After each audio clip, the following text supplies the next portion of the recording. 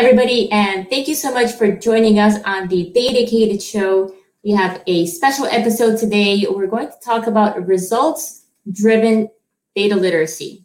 Yes, it's no longer just data literacy. Now we have to be focused on actually getting results, which I think makes complete sense. We're going to be joined here today with the CEO of QuantHub, Matt Cowell, and then later on, we're going to go ahead and bring on Kimberly Sorrell, who's the Director of Information Management at Southern Company. All right, before I bring on Matt to talk about results-driven data literacy, I want to ask you all a question. So as you're joining, always I'd like to know where you're tuning in from. That's a simple question. But another question I have for you, and it's a yes or no question, is do you think that the current state of the learning environment works for the working professionals, right? So if you're a professional at an organization and you're getting some sort of access to learning in data science or any other types of learning platforms, do you think it is effective? So are the current state of the learning processes, are they adequate for you personally? All right, so as you're typing in those answers, I'm going to go ahead and bring Matt Cowell up on our virtual stage here. Hello, Matt. Welcome to the show. Hey, Kate. Good to see you. Hello. Good to see you as well. And your two guitars with all your music in the background. Always love to see that. Yeah, we're going to have a special LinkedIn Live music session here today. Yes. Can you pick up one of those guitars now? And, Yeah, that's going to be the encore, actually, when there's like a roaring, a thunderous applause at the end. We'll come up for the encore. That would be perfect. I personally would love that. So, Matt, for those who are not familiar with you, can you tell the audience a little bit about yourself and do a quick intro of QuantHub? Sure. Yeah.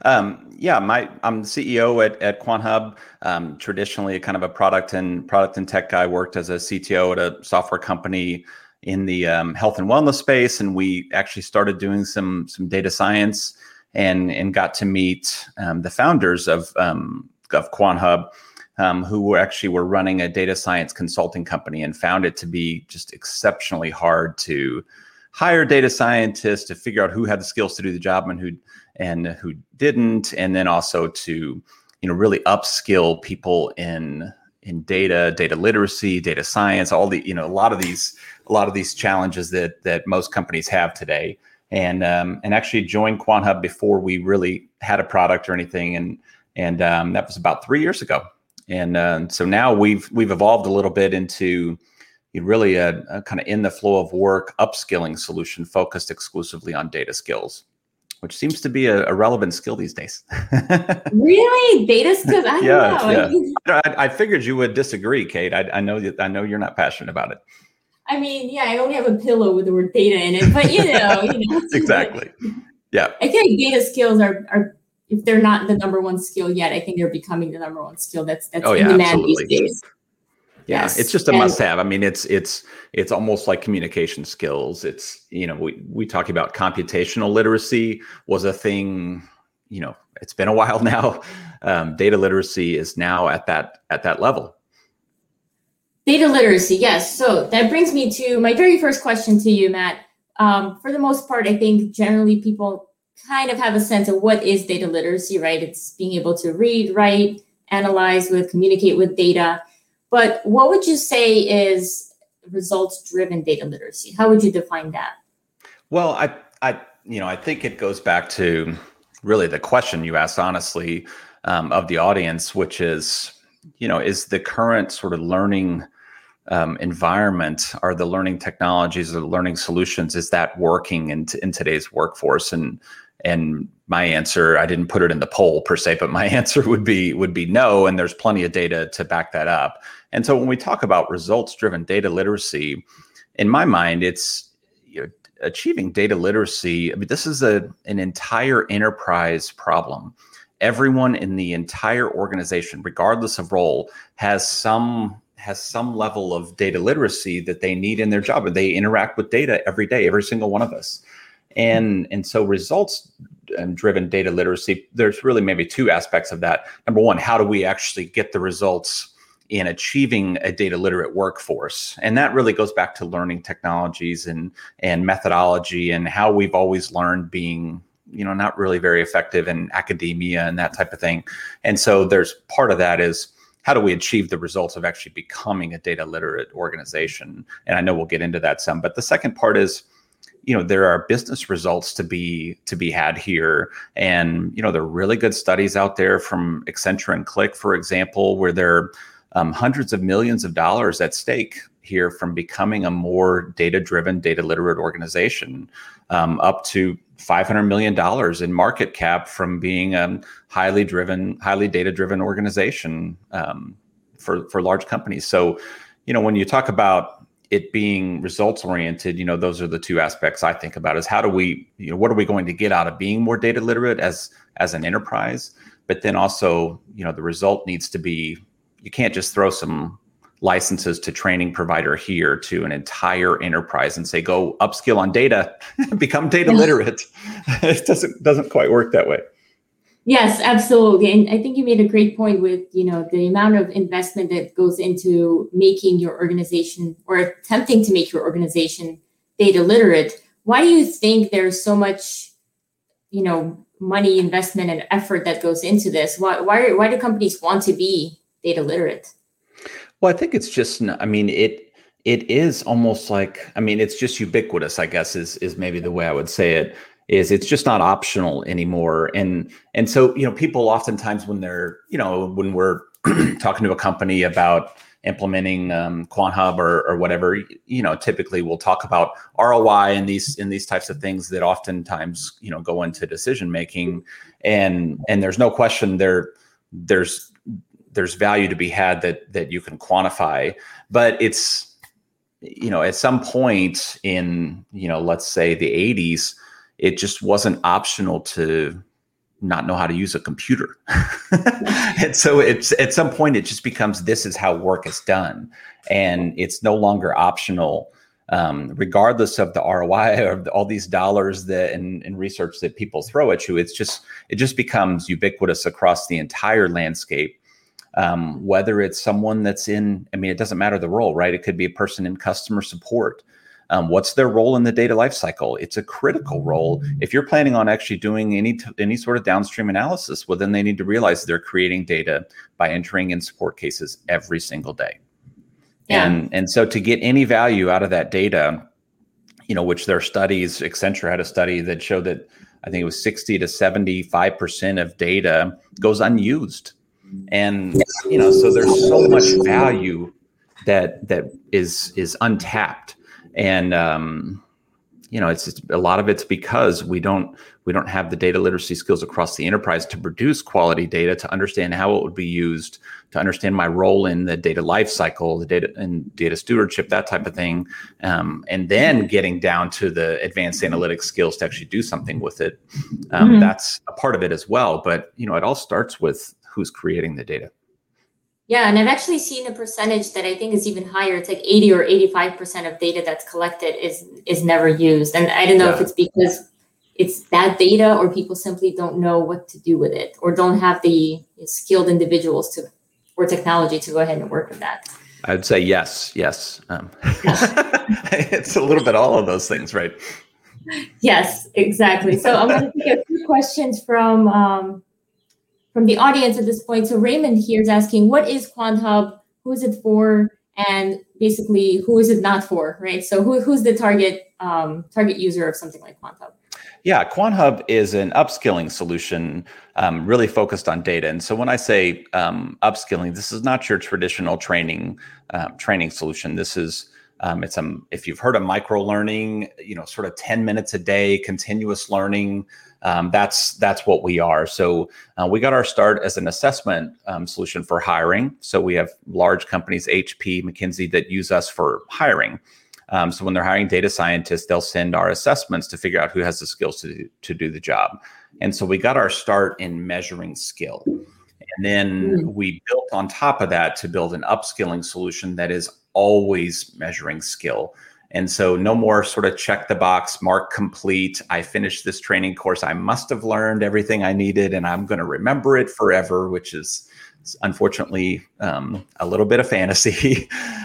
So we have an assessment solution that's kind of infused in our upskilling product. And it's a daily drip, kind of every single day, answer a few questions, read a 10-minute article, video, that type of thing. And so it's delivered to you in Slack or Teams. So it's right where you are, eliminating a lot of the friction that exists in learning solutions. And so who are we for? As you might guess, I would say we're for everyone, because data literacy is an enterprise problem. And so data literacy is not trying to teach people data science or even SQL, or in some cases, not even Excel, right? Some people don't even need to use Excel. So there's a spectrum of data skill.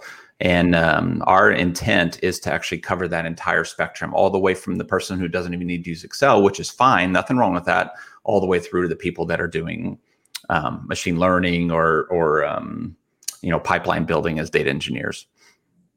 Yeah, I definitely agree. And I know we'll get into learning environments and all that in just a little bit, but I do believe that this drip learning, the micro learning, is so much more effective than simply giving an individual access to everything out there. It's kind of like giving somebody the internet, right? Go find what you need. It's all there. It's free. And just because it's free and available doesn't mean people know exactly what they personally, individually need to focus on. That's exactly right. Yes, and Shruti here just says QuantHub sounds amazing. It does sound amazing, Shruti. Oh, thank you. I'm biased, so I'm not even going to comment. I'll just take one more quick question that I saw, and then we're going to go ahead and bring up our other guest. I guess I scrolled by too fast, but somebody was asking if we're going to talk about what results driven actually means, like what results for specific stakeholders. Okay, yeah. Well, that's a good one. I mean, it's, if you think about different maybe personas across the organization, or roles for that matter. And so, what is the value of being more data driven in marketing? As an example, marketing has become a science, right? Particularly on the digital marketing side, it's literally become a science. And so if you have a marketing analyst that's working in your digital marketing group, and you're actually you're designing campaigns, you're segmenting the market, you're testing different campaigns, you're actually testing different positioning to different segments of the market. I mean, you're doing A/B testing, which is an element of data. That's one of the things we cover in data literacy, is A/B testing.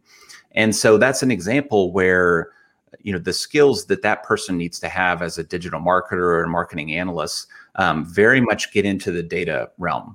And so when you talk about results, then, becoming more data driven as a marketing organization is going to lead to higher lead gen, better success in delivering leads to the sales team. And so similarly on the sales team, if you're selling to a technical audience, it goes back to what I said earlier, where it's just not optional for us to be able to talk about data in this day and age. So if I'm a salesperson, I'm selling to any sort of technical company whatsoever, and I'm not data literate, now I can't relate, right? So I can't use ROI to drive the sales process faster. So I'm not really understanding their pain points in terms of data. So I can't use that data to drive that forward.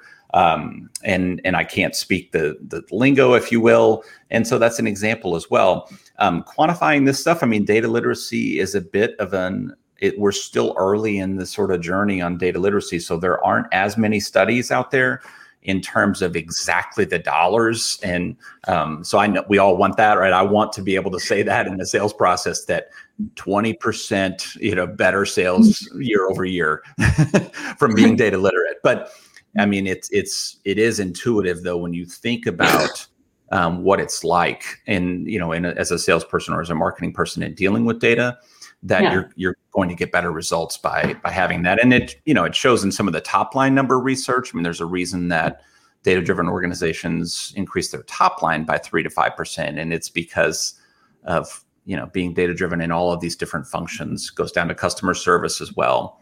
How do I analyze why my customers feel the way they do about us, and what do I do about it, and what's working, what's not working? Well, that's all using data. Yeah, absolutely. And I can't think of a better way to talk about an example than actually talking through an example with Kim Sorrell. So Kim, I'm going to go ahead and bring you up on the virtual stage here. Hello. Welcome to the Datacated Show. Hi. Thanks for having me today. Hey, Kim. Absolutely. Hi. Thank you for your patience here while we set the stage. So very, very excited to have you on the show here with us. So Kim, for those who are not familiar with you, maybe you can provide a brief introduction of what is it that you do, what is Southern Company, and just let people know a bit about your journey. Absolutely. So I'm the director of the Information Management Office at Southern Company. Southern Company is, you've probably seen, depending on where you live, Georgia Power, Mississippi Power, Southern Power. It is an overarching umbrella. I don't know if we should call it umbrella company, but it's the owner of a lot of energy companies, Southern Gas, within the U.S. A lot of those are in the southern U.S., the southeastern U.S., and then also we have gas facilities in like Illinois and Virginia and so forth. Now, Southern Power facilities are all over the U.S. at this juncture, and they do wholesale power. So you'll start seeing other companies like Power Secure and such just as Southern Company starts really working to kind of have a lot of different types of business that's out there. So the Information Management Office is responsible for enterprise level strategy and platforms and so forth in data analytics, AI, big data, and so forth, content management. So I've spent a lot of time in this role. I have a background as a developer, and I'm very passionate about data. And well, Matt can tell you, I'll talk about data with you all day long. And I have, so I really had the honor of being able to work through the data strategy at Southern Company. And I know that Southern Company over the years, it's been around for quite some time. And I know that it actually had a lot of different pockets of people that were doing things. And several years ago, there was an enterprise strategy team that was stood up. And so we started really focusing on putting those strategies in paper and seeing where our gaps were and figure out how to move the needle. Things like adding a data catalog and educating people on data stewardship and the data stewardship role. Having a lot of self-service analytics. We do a lot of Power BI is probably our main tool of choice as far as visualization is concerned. And we do a lot of training in that and consulting. So a couple of years ago, I went to a Gartner conference and heard the term data literacy. It was probably a few years ago now. And there was a keynote speaker that said, "Do you speak data?" And it really resonated with me. You kind of think of those things like, wow, that's a really good nugget. So started doing a lot of recon on it and seeing companies that we consider very much leaders in technology like Google and Amazon and such had these programs. And so wanted to do a little more research into how we could bring that into our business and how it could impact us. Great. Thank you so much for sharing that. We have a lot of people just saying hello to you at this point. Hello, Kim. Hi, Kim. Hey. You're getting a lot of love on LinkedIn here. And Raymond here even says that Southern Company provides their house electricity. Woohoo! Yeah. Thank you, Raymond. Yeah, me too. And Valerie saying, "Hey, that was me." Was Valerie the that one? Was Val actually? She was at Gartner back then, actually, right? Yeah. Oh, it was. I love it. That is so awesome. That is really funny. That's really good. Yeah. Absolutely. So you get to see that you're like, hey, I was that person that said I speak data, and it resonated. It resonated for sure. Wow, that's really cool. I was going to ask for the name of the keynote speaker, but I know from personal experience, sometimes I remember the words but not the name. So I didn't want to ask. But look, Val's here. I'm with you. Yes. Perfect. I would have said, I'll have to get back to you on that. So tell me the story about how you find the gaps. So you started out by saying you've identified gaps in I guess, data literacy or the current state of affairs at Southern Company. What was the process for identifying those gaps? Oh, gosh, that's a very good question. So we, as we were moving along, and the state of tools, a lot of people are focused on tools, and tools change and data processes change and so forth, but the lingo remains the same.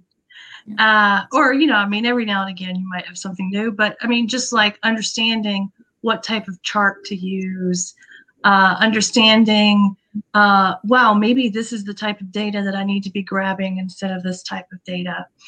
And what wound up happening is, as we were doing these various consulting engagements within our organization, we kept getting a lot of the same questions over and over again. And we would see people engage and not really know what they were spending money on. Mm-hmm. And so we spent a lot of time really not really knowing that honestly, it was when I heard about that I started going, oh my God, we have that problem and we need to solve it. So I knew we had the problem. I just didn't know really what to do about it at the time, and was newer in the role. And I remember coming back and talking to people about it and such. And so, there are different types of, some people felt like, well, maybe it should be data science literacy, but we really wanted to make it available to everyone and to be able to work through it at your pace, to be able to glean things that you're going to be able to utilize. Mm-hmm. Since we have put the program in place, and we're relatively new, we compared some folks. We actually talked to within the energy sector. We have Utility Analytics Institute. We have Unite. And so you can actually put out surveys to your peers and say, hey, what are you doing in this space? And so we had a good mix of responses. Some said, I'm not doing anything, but tell me what you wind up doing. Some said, hey, we know that's on the horizon. Others say, hey, we're developing it ourselves. One of the things, and then others said that they were kind of vetting some different vendor options as well. I think one of the reasons that we really liked the vendor option that we did decide to go forward with is because people can go in and take assessments, and it really, people will say, hey, Kim, what's the syllabus? So you get to kind of develop your own, and it's really focused on what your knowledge is. So if you need a little more help in one area than the other, that is the area that it's going to focus you on.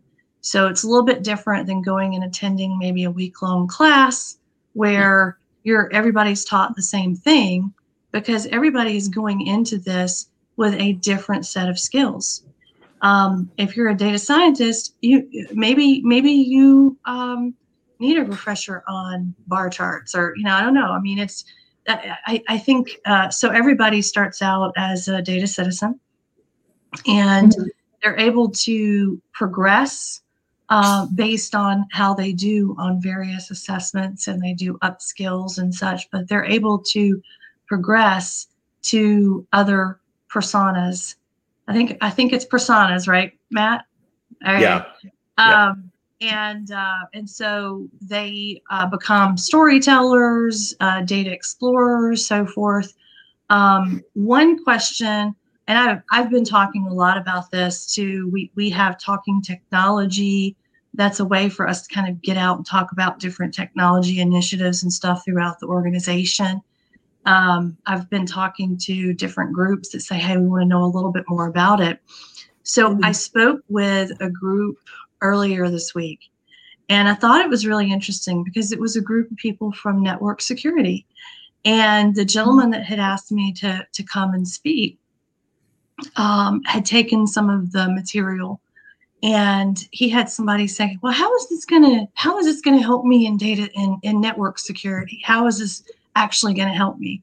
So kind of that the results are really going to be, a lot of them are dependent upon what you're doing day to day and how you are able to utilize it. But one thing that he said is, hey, I've taken a couple of assessments, I've done some upskills, and I actually was having to go through and do some estimates for a big project that's coming up, and doing communication with people. And he said it really made me think about the type of data that I'm getting, how I'm presenting it. Am I presenting it the right way for people to understand? And I'm giving them the right thing. And I'm like, wow, I'm going to steal that. So I'll have to let them know I have now.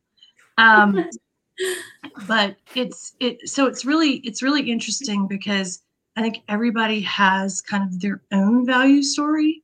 But as far as a value story overall, what we're really looking is we're providing feedback surveys and stuff to people that are taking it, getting their feedback, getting, hey, I would like to see this improvement, or it would be really nice if I had known this up front, making sure that we are able to continue to improve upon the program. But kind of what our message has been is it's really to help people get to that, 85, 90% or whatever of data that's unused. Yeah.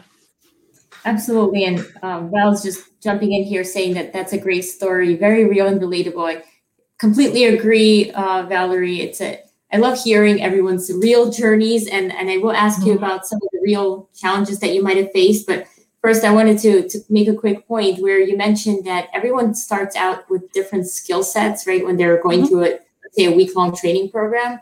The other side of the coin is not everyone has to come out at that same level, right? Because people have different roles within an organization. So I think the need for custom training becomes even more important when we're considering the level of data literacy that everyone has to achieve is likely going to vary based on their involvement with data and how much time they actually have to work with data. And that brings me to another great question from Raymond, and he's asking, does data literacy mean your entire group needs to be data literate or half? I have thoughts on this, but we'd love to hear from both of you. Does everybody have to be data literate? We like to use the number 40. We like to use the number 43%. I'm kidding.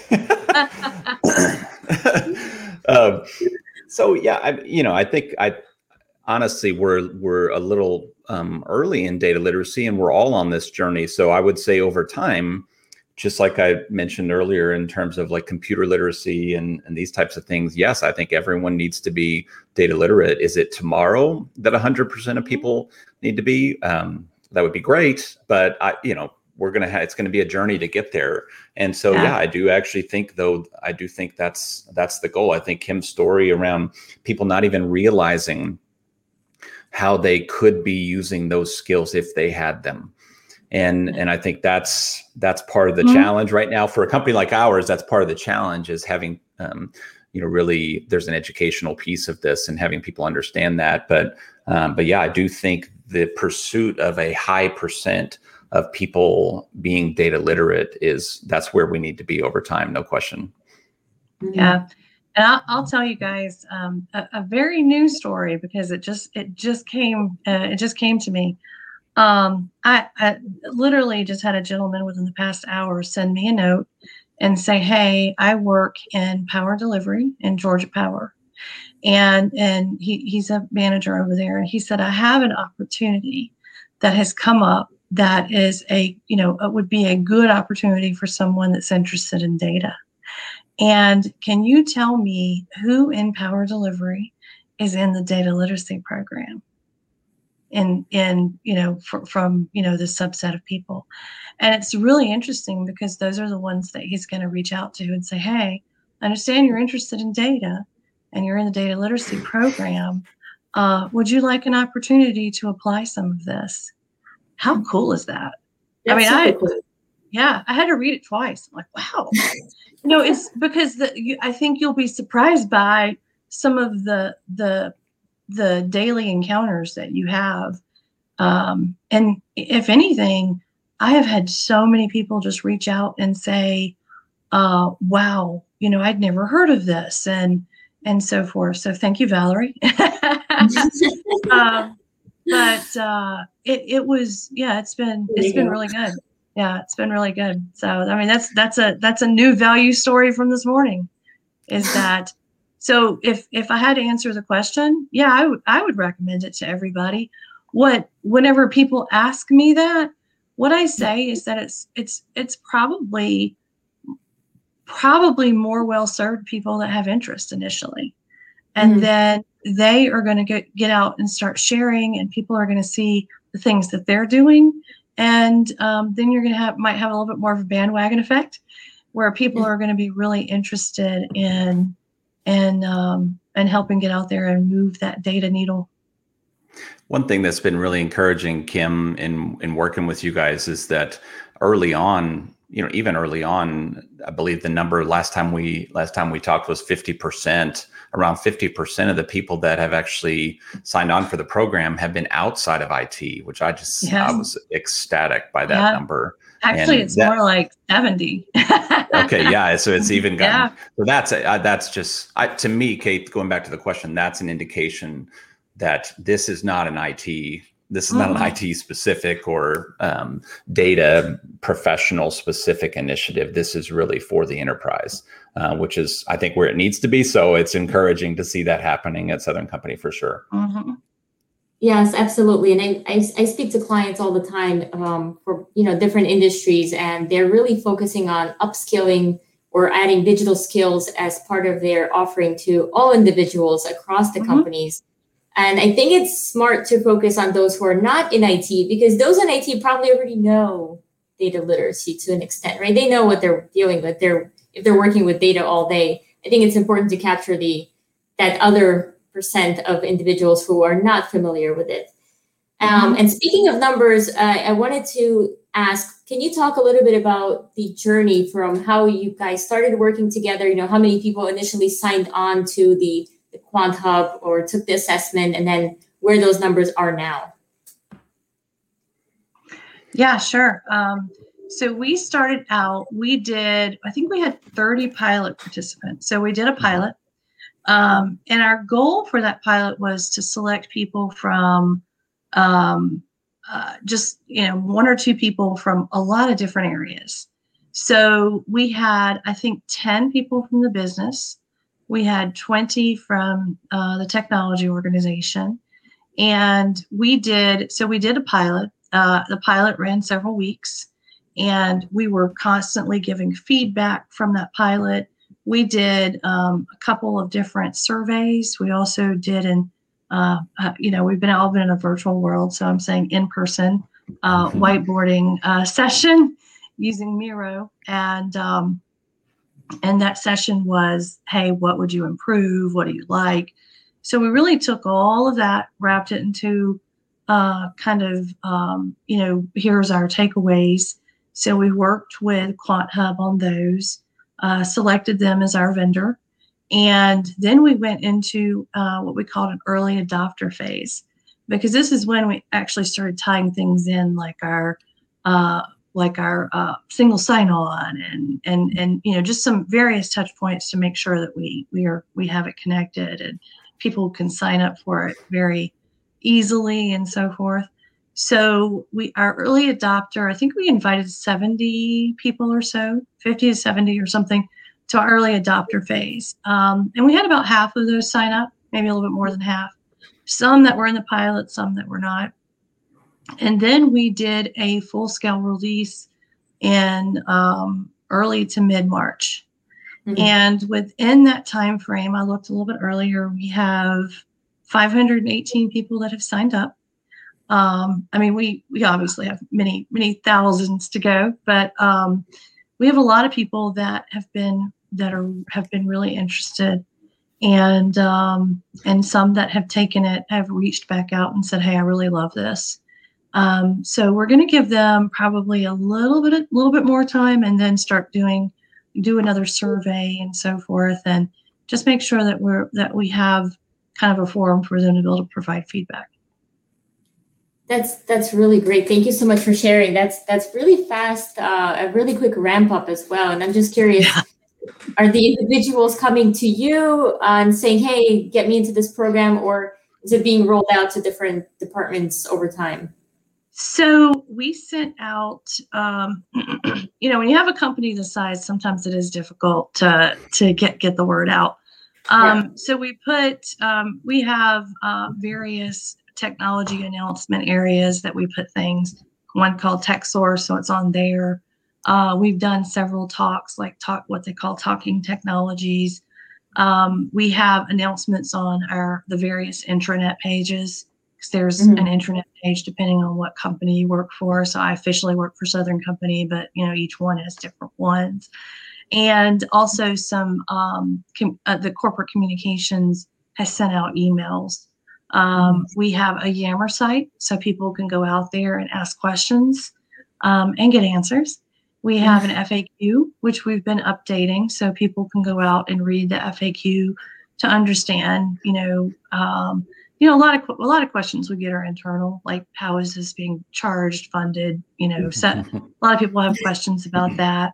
One of the questions that we have fielded quite a bit is, since we have these various personas, and then as you get to more and more advanced, there's data science and stuff. So they say, does that equate to a job title? I know that was one of the things that I probably would think of as, it's not an obstacle, it's just a question you have to answer, but it doesn't necessarily equate to a job title, but it might give you, it might give you some credentials to do so, right? Yes, it can give you that push that you need to move in that direction. I definitely see that. We have a question here from Deepak. He's asking how to go about data literacy for executives and leadership teams, because it's easier to do so at junior levels as you tell them the basics of data visualization, teach them some Power BI, drive self-service. How do you teach the senior leaders about data? So I'd love to hear from both of you, because you both have different perspectives on that question. Matt, do you want to go first on that one? Yeah. So there are a couple. Kim mentioned our personas, and so what we mean by that is, we have basically a grouping of skills into almost levels, if you will, and we don't call those roles because everyone's a data citizen.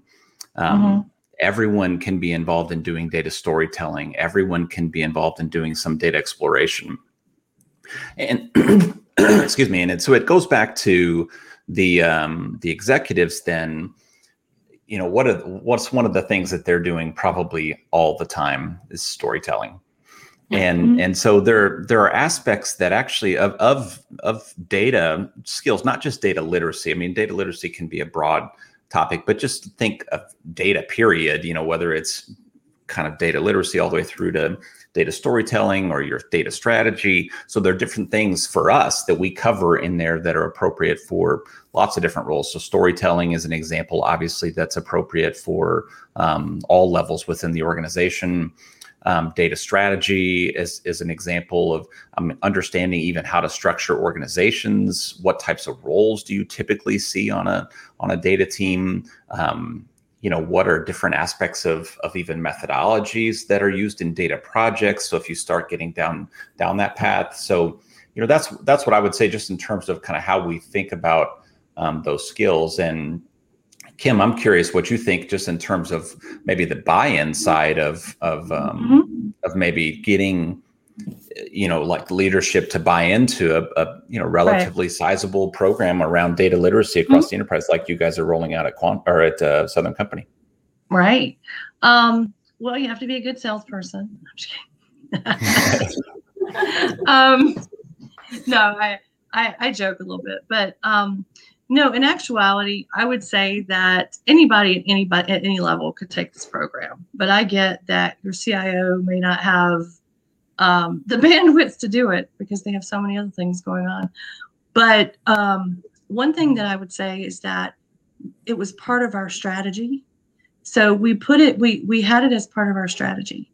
So there are several things that you do as you're getting strategies approved. And one is present to the executive leadership. And so and this was, back whenever we were in the office. So I got to answer questions around the table, see a lot of head nods. And so you say, hey, here's what my ask is. And one of the asks that we had was the data literacy program. So you really have to kind of talk about what the value is and how you think it's going to add value to your organization. A lot of people like to go back to ROI. Does it have direct ROI?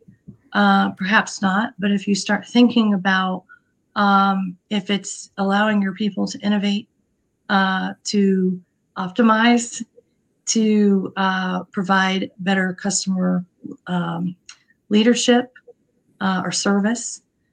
You can even think about it from security. Oh gosh, well, maybe I do need to think about my data needing to be more secure. Yeah. Regulatory, because we have a lot of regulatory things that we deal with. And so a lot of that is, I have conversations with my boss has conversations with his boss. A lot of that is over time, as you have opportunities to educate, to really talk about how this can help kind of move the organization forward, and talk about some of the value stories that you have. And so it's been well received. Was it easy to get funding up front?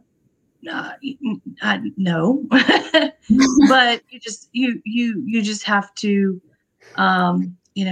do the discussions, provide how you feel like it's really going to help. And so, we started small, and then as people started, pilot and early adopter and so forth. So we started small. And I think that was the key to, you get a lot of people on the bandwagon at that point. It would be really nice to have the executive saying, hey, I need you to take this program. I think we'll get there, honestly. What we've seen, just to add to that, we've seen multiple different types of organizations approach it differently. One of our customers has a core value around being data driven, and so that is coming from the top, and so there's a champion in the C-suite, if you will, that's pushing that. And we have other organizations that are starting small and just kind of one pocket of a really, really big organization, like the Navy as a customer, for example, and we're in with kind of one pocket of it. But, in that case, we'll kind of show over time the success of this. And I think it will continue to permeate and then influence strategy once people start seeing the success. So I think it depends a little bit on the organization as to where it starts. Yeah, absolutely. Where it starts and where it wants to end up, right? I think different organizations also have different goals. Kim, before I let you go and continue the conversation with Matt, I just had a final question for you, because you're in that process right now. And I think a lot of the members of the audience, if they're interested in implementing their own results-driven data literacy program, what advice would you have for them? What do you think you could have done differently? And I know you're in early stages, but you can always go back in your mind and think, oh, maybe if I'd done this differently from the get-go, it would have been easier. I would love to hear some of your advice and thoughts on that. Oh gosh, that's an excellent question. I think one thing is to really understand your culture, and so I think that coming into this, I was like, oh, this is a great idea. We're going to go with it, and really, you've work with people and get buy-in. And we did, please don't think I didn't, but you do have to be willing to have the conversations and provide the examples, and have some strong information to back you up, because it is to a lot of people something they haven't heard of yet, and a little more novel for us people that aren't dedicated. Love it. Thank you. Wow, yeah. That was well done right there. Yeah. So I think that would be it. Yeah, and definitely just involve as many people cross-functional as you can in the pilot, because that's how you're going to get the best feedback, and take that feedback and incorporate it. Great. Perfect. Well, thank you so much, Kim, for your time. If Thank people you. want to reach out to you, is LinkedIn a good platform to reach out if they want to continue the conversation? Great. Awesome. Thank you so much for your time. Thanks for having me. Yeah. Have a great day. Thanks, Kim. Good talking to you. All right, Matt. Now we're shifting focus a tiny bit. We're still going to talk about results-driven data literacy. Yeah.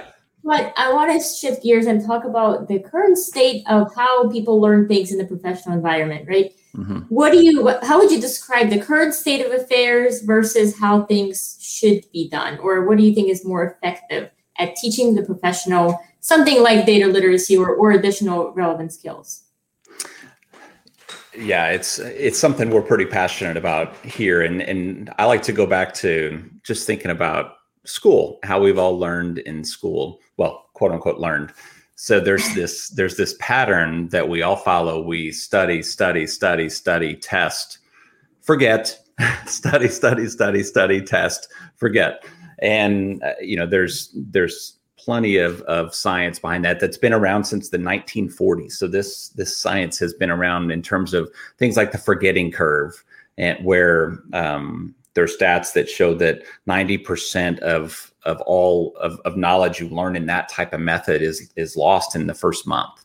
And so we're spending a lot of time, money in the corporate world with that type of learning, where you take long form courses, everyone takes the same course. And so you're starting to see now people kind of bolt on assessment platforms where they will assess people to tell them which course to go to, but it's still a long form course. And Kate, if you and I both assess the same, we would still take the exact same course, even though half of it for you is not useful, and then half of it for me is over my head, right? And so that's what I still see as the predominant, and there's plenty of studies out there that show that that's the predominant methodology still to this day, even though the sort of micro learning type of understanding in that science has been around since the 1940s. In fact, actually, machine learning is based on that type of approach, not this actual.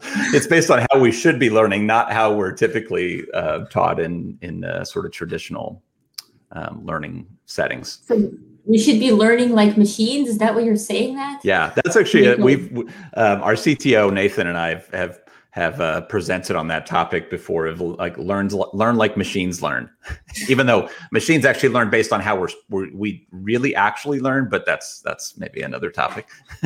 Interesting. All right. Well, I didn't know that, so definitely learned something new.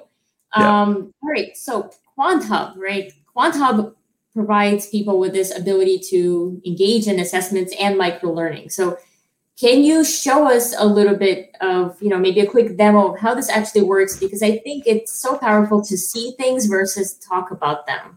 Yeah, absolutely. I definitely can. And so with QuantHub, it all really starts, everything we do is short. So there's so much friction in the learning process. And one of the reasons for that is people just don't have time. Our attention spans have maybe never been less than they are right now. Wait, what are you talking about? You lost me now. Yeah. Well, hold on there. A bird just flew by. Let me see what's going on outside my window here. So yeah, our attention spans are not quite what they used to be. And studies have shown that on average in sort of even in an online kind of e-learning environment, the average attention span is about 10 to 15 minutes. And so most courses aren't 10 to 15 minutes. And so everything we do is short. And it's all in a process that starts with where are my skills now? Mm-hmm. Let me go learn something. And then I will actually just kind of continuously reassess, learn. So it's assess, learn, all in a very short cycle. So let me actually show you just real quick. QuantHub starts with assessments. Everything's short, so it's 10 minutes or less. So this is, I just signed into a new account, and this is This is what you see in a new account. So, obviously multiple choice question here. We're always presenting context. And so showing people why, what type of question it is, what it's covering, why that topic is important. Because this is all about learning. So this is not about assessing my skills so that I, can get a promotion or get a raise or that type of thing. Maybe long term, there's an element of that, but this is meant to be lightweight, low stress, and quick. And so we're tracking points there if you get questions right, and kind of give people a sense of how they're doing and kind of the progress they're making. And so we give feedback on questions right or wrong immediately. This is another one on visual literacy. I'm just going to go through a couple of these. So it asks if you know how to read charts, right? So this is so these are a couple examples of obviously visual literacy. It shows you when you get it incorrect, it shows you that feedback. Of course, you can't see it because I moved. Because you're sharing. Okay. Yeah, sorry, I didn't realize that was blocking. People can go and take this test themselves, right? If they wanted to find out how data literate they are. Yeah. And I mean, that's the thing is it's not 100 question test to say, where am I data literacy? People don't take 100 question tests. So again, there's too much friction. So everything we're doing is trying to get this to fit in, this, if you're in the learning field, you've heard everybody talk about in the flow of work. And that's, very much an in vogue term, but it's self-explanatory what it means. It needs to fit into something I can do in my job. And so it needs to be something that people can do, on a daily basis. I'm just guessing some answers here, just so you see feedback. We have questions. I don't know. You're getting a lot wrong. Poor data literacy. Don't judge. And so here's the slider question where, again, we're letting you express your level of confidence, and that affects how many points you can earn. And so on. I really like this style because it looks like a game. It looks like fun. It's not like, multiple choice only. It kind of lets you play with things and slide. Right. Yeah. It's meant to be fun, right? I mean, learning shouldn't be such a stress, and it shouldn't be something that I have to really figure out how to carve out time for. I learn every day anyway. And so what we're trying to do in QuantHub is we're really trying to mimic how you learn every day. So if I think about it, maybe an example of, I'm putting, we're a company, it was a relatively early stage company. So I do our forecast model, and I'm putting that forecast model. So I'm in spreadsheets and I'm working with data and trying to figure out what our business is going to look like. And so there's something I come upon, I don't know how to do it. So I've done a little mini assessment in my brain. I've identified there's a gap. And now what do? I go and search, I find the answer, and then I apply it. That is learning on the job. And that's exactly what we're doing here is we're mimicking that inside of QuantHub. So as soon as you finish that assessment, you get a report that shows you what skills were covered. We're tracking how long it takes you to answer questions. We're tracking how many points you get, and then your accuracy on those. Of course, you can get down and look at the different topics that were covered. And so once you've actually gone through that, then we are all about action. And so you can see where you are. Kim mentioned the different levels that we have here. So everyone starts at a data citizen, and it's out of 300 point scale, and you eventually unlock, basically get your badge for data citizen, and you start unlocking additional levels and additional types of content. And so the way this works is I just took a knowledge check, and now it's as simple as saying, here's some what we call scavenger hunts that are, these are actual learning. These are basically learning exercises where it's a scavenger hunt because it's following a learning methodology that's based on presenting you with questions before you actually consume some sort of learning resource. And so it sort of triggers in your mind what you're looking for. And so it's a digital scavenger hunt. So I see the questions, they're grayed out, so I don't necessarily answer them yet. And so we're looking at different data quality measures. And now I actually look at this article. This article is freely available online. So what we do at QuantHub is we curate learning content.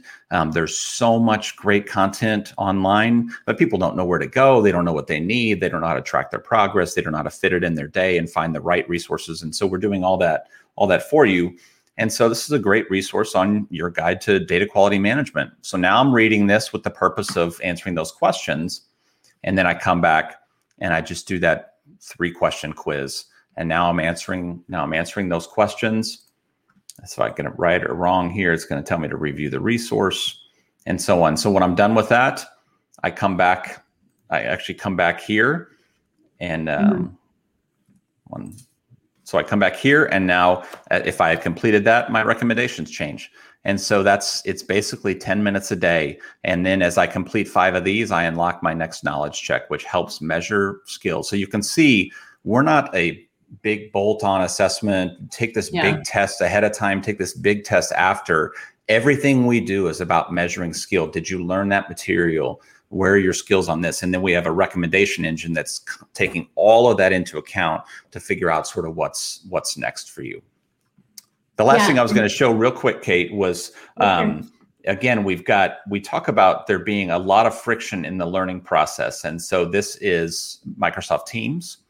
And so there's even too much friction in having learners go out and log into some other system to learn. It needs to fit into what they're doing every day. And so everything I just showed you comes to you also through Teams or Slack. And so now it's going to say, here's your learning resource for the day. So it's going to give you a prompt. It's 10 minutes. So maybe you're in between meetings or you're drinking coffee and you need a mental break from what you're working on. Go spend 10 minutes learning something. It's right there in Teams or Slack. And then again, we're going to ask you a couple questions to see if you learned it. This is awesome. And after, let's say, my skills improve, I can actually visually see those the bar chart that you had, those 4 level data sets, and you can actually visually see the results, right, as I get better. That's absolutely correct. Yes. That would excite a lot of people because people want to see their progress versus, okay, I learned something, great. If you see your progress, I think it goes a long way. And we do have some questions that just came in. Scott's asking, where can I do this test? He's on the QuantHub site now. People are asking to share links. People want the quiz. I think people like to do assessments and kind of get a sense of, hey, where do I fall out amongst others? So how do anyone listening today, go ahead and you can create a free kind of individual account. Go to upskill.quanthub.com and test and learn away. Individuals, you can go ahead and jump in there to get like the Teams integration and single sign-on and all that kind of stuff. Obviously, that's going to be in more of a corporate environment, but everything I just showed you here is, you can just log in there and as long as you agree to answer my email and give me some feedback, jump on in there. Awesome. And Deepak likes the integration with Teams. I think that's so powerful when you can actually get the learning environment and meet people where they are, right? If they're on Slack, if they're on Teams, you can integrate with that. That's really cool. Absolutely. Heather sent the link. Raymond's asking if you can demo this to their company Teams right now. So there's right now. Yes, I'm free in 2 minutes, Raymond. That's awesome. I love that. We do have more questions and comments coming in that we're not going to get to because of time. But maybe if we can quickly address a question here from Kush. He's saying, as part of a data science team, one of his biggest issues is the problem of data authenticity, right? So it's research papers or institutional issues. I'm guessing the question is, all those resources that you're linking to, do you verify that these are valid, that they're accurate and timely and all that good stuff? We do. So we have a content curation team, and of course we have a process around that to ensure that the resources. So basically everything in our system is tagged at a very granular level by exactly the skill that's covered. And so we're verifying that. We're verifying whether it's a quality source. we're verifying that it's referencing materials if they're actually making statements that are data. So there's a whole host of, as you can imagine, kind of QA type of criteria that we're doing. And then, over time, so actually it's like any sort of machine learning problem, right? You start doing it manually oftentimes, and then you automate. And so we're kind of in the process of doing that, actually. So we have eyes on those right now. All of the resources that we recommend, and we have like 2,000 learning resources that we have in the system that we're recommending across all of the topics across data, and we're adding hundreds per week to that. Wow, that's a lot of resources, and I agree. There's so much already available that there's no need to actually create more resources. It's just a matter of curating and giving people access to the right stuff that that can help them develop the skills that they're lacking. So I think it's a fabulous solution. I'm really glad I learned about QuantHub, and today's session was really, really great for me personally. Hearing Kim's story and your inputs was really powerful. So Matt, I know we're slightly over time, but at this point, I want to thank you so much for going live on the Datacated show with me today. And if people have more questions and want to continue the conversation, do you also prefer LinkedIn, or do you have another means of reaching? Yeah, LinkedIn would be great, or you can email me at matt@quanthub.com. And Heather here has provided your email, so there you go. Yeah, Matt. Or M. Cowell. It's easier to just use Matt. Okay, great. All right, Matt, thank you so much again. Have a great rest of your day, your week. Yeah, thanks, Kate. It was great talking to you. I really appreciate it. All right. Awesome. Thank you so much. Thanks. Bye. Bye.